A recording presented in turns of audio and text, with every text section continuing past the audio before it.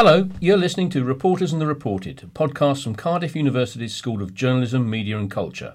I'm Richard Sambrook, Professor of Journalism. In each episode, we'll bring you insights and interviews with key people in the news industry who've come to speak to the students here in Cardiff. We'll examine the challenges, opportunities and threats facing journalism and get tips about the best way to follow a career in the media.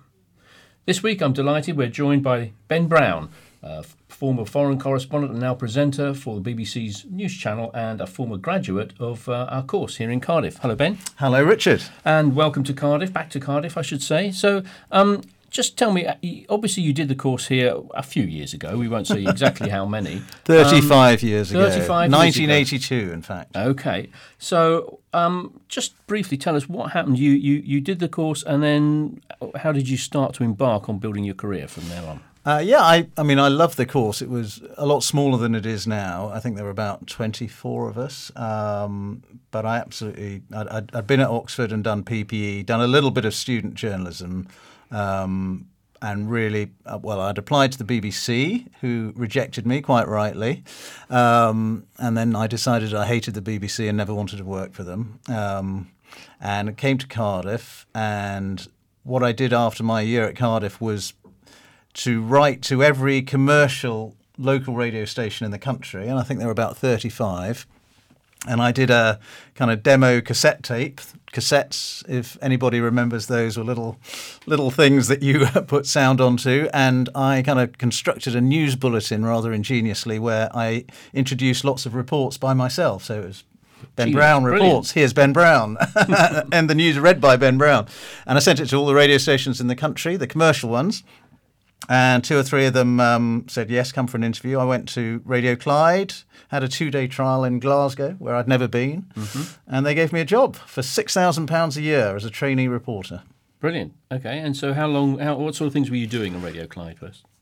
Radio Clyde, I was doing all sorts of, it was, the coal miners' dispute, there were strikes, that kind of thing. I mean, to be honest, I was there for about a year. I made an awful lot of mistakes, because I think first jobs are probably where you get your mistakes out of your system. Journalism, a lot of it's about experience, and experience is making mistakes. So I remember reading the news at Radio Clyde, and in those days they quite liked having sort of posh English public school boys from Oxbridge, because they thought that sounded very authoritative, rather than having Scottish voices. I'm not quite sure it's the same now. And there was a fire in a street that was named after the wife of Robbie Burns, Jean Armour.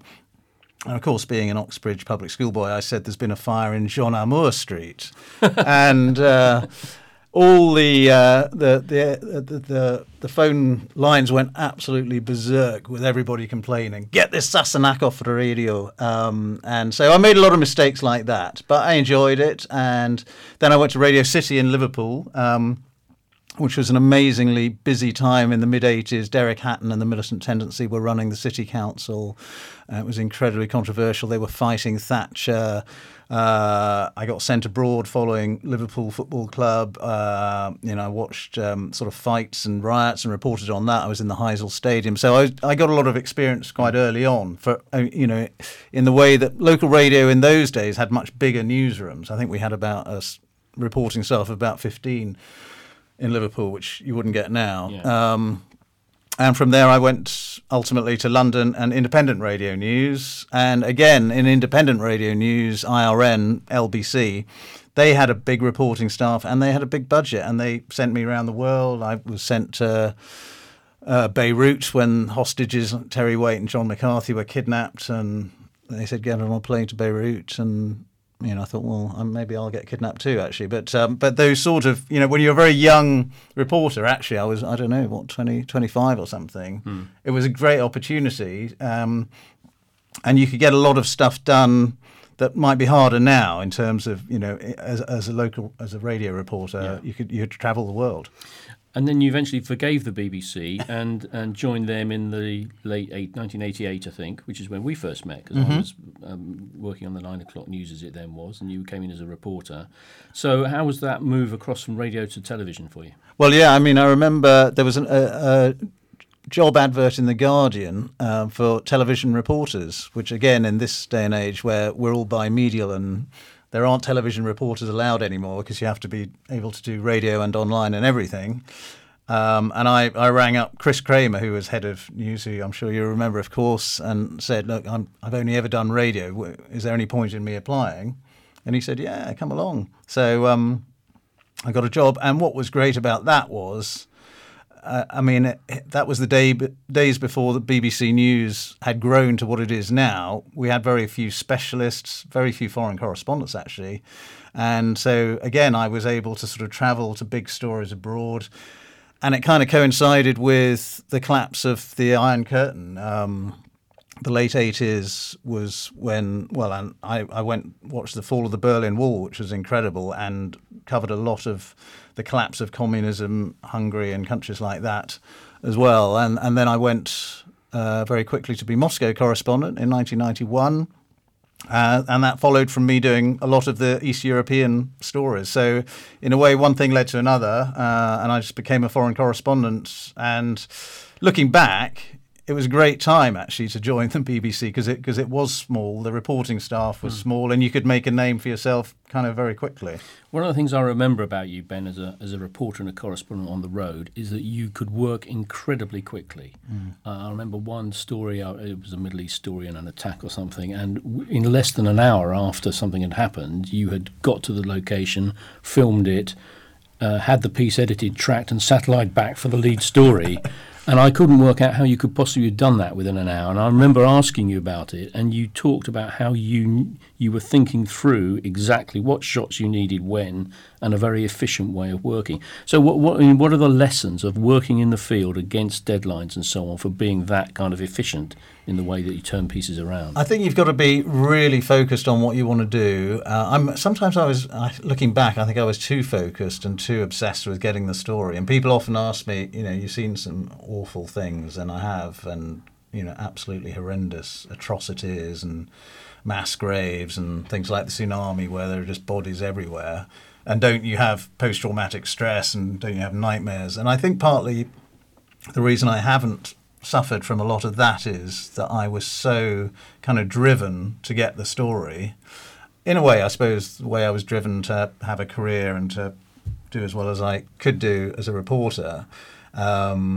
And so I would just focus on the story, what I wanted to get, telling the cameraman or working with the cameraman or woman, and what pictures I wanted to get, and then thinking as we were filming them, what lines I would write over those pictures, how I would put it together, how I would structure the piece, the report, the package, what it would start with, what it would end with, sort of doing all of that while I was going, rather than sort of waiting till you get back. I mean, there are other people who work in different ways. I won't mention any names, but colleagues who then, when they get into the edit suite and put their piece together, then have lots of angst-ridden sort of conversations about what their script should be and how to structure it. And sometimes nowadays there are news desks that sort of tell reporters how to put their piece together, which one of the great freedoms of the BBC is they let their reporters do exactly what they want, say exactly what they want, show what they want, well, within reason, show what they want. Some of the American networks, for example, they'll talk to their correspondents in huge detail about the piece before they file it, and there's almost like a joint script writing session over the phone, which I don't agree with. No, and that doesn't really exist in Britain, I don't think, and hopefully won't, although there's probably a bit more of it than there used to be. There is a bit more of it than there used to be. So now, obviously, you're in the presenter's chair on the news channel and on BBC One. What, as you see people coming into the newsroom and new recruits, what will be your advice to people coming into the TV news business now? What do you what's the way that they can establish themselves? What kind of skills do you think they need to succeed? I mean, I think one of the things you have to do is decide early what it is you want to do. So if you want to be a reporter, just go and get reporting skills, and that doesn't necessarily mean going straight to the BBC in London or to National News or to Sky or ITN. Maybe it means going to local radio or where you can do a lot of reporting. That was the great thing for me about local radio, I felt, was I was doing loads of stories every single day and getting my own stories. So in Liverpool, we used to we had our own contacts, we rang the police, we got our own stories, we were competing really heavily with the Liverpool Echo, and I loved that. In some ways it was the sort of best journalism I ever did, because I got my own stories, and the higher up you go and the more national and international you go, it's harder to get your own stories. But that's one thing to focus on if you want to be a reporter. If you don't want to be a reporter, if you want to be a writer, more a newspaper writer, focus on that. Go and work for local papers. If you want to be behind the scenes, a producer, an editor, focus on that. So know what it is that you want to do, and then just pursue it with everything you've got. I mean, one of the great things I think about journalism is it's not like doing medicine or law where you need years and years of training. It's partly it is instinct, and a lot of it's experience and it's drive, and you can get where you want to if you have enough drive. It's like you need drive to get the individual story on the day, but you also need the same drive to pursue your career. Yeah, one of the things I've always said is one of the key qualities you need is stamina. Really, you just got to keep going.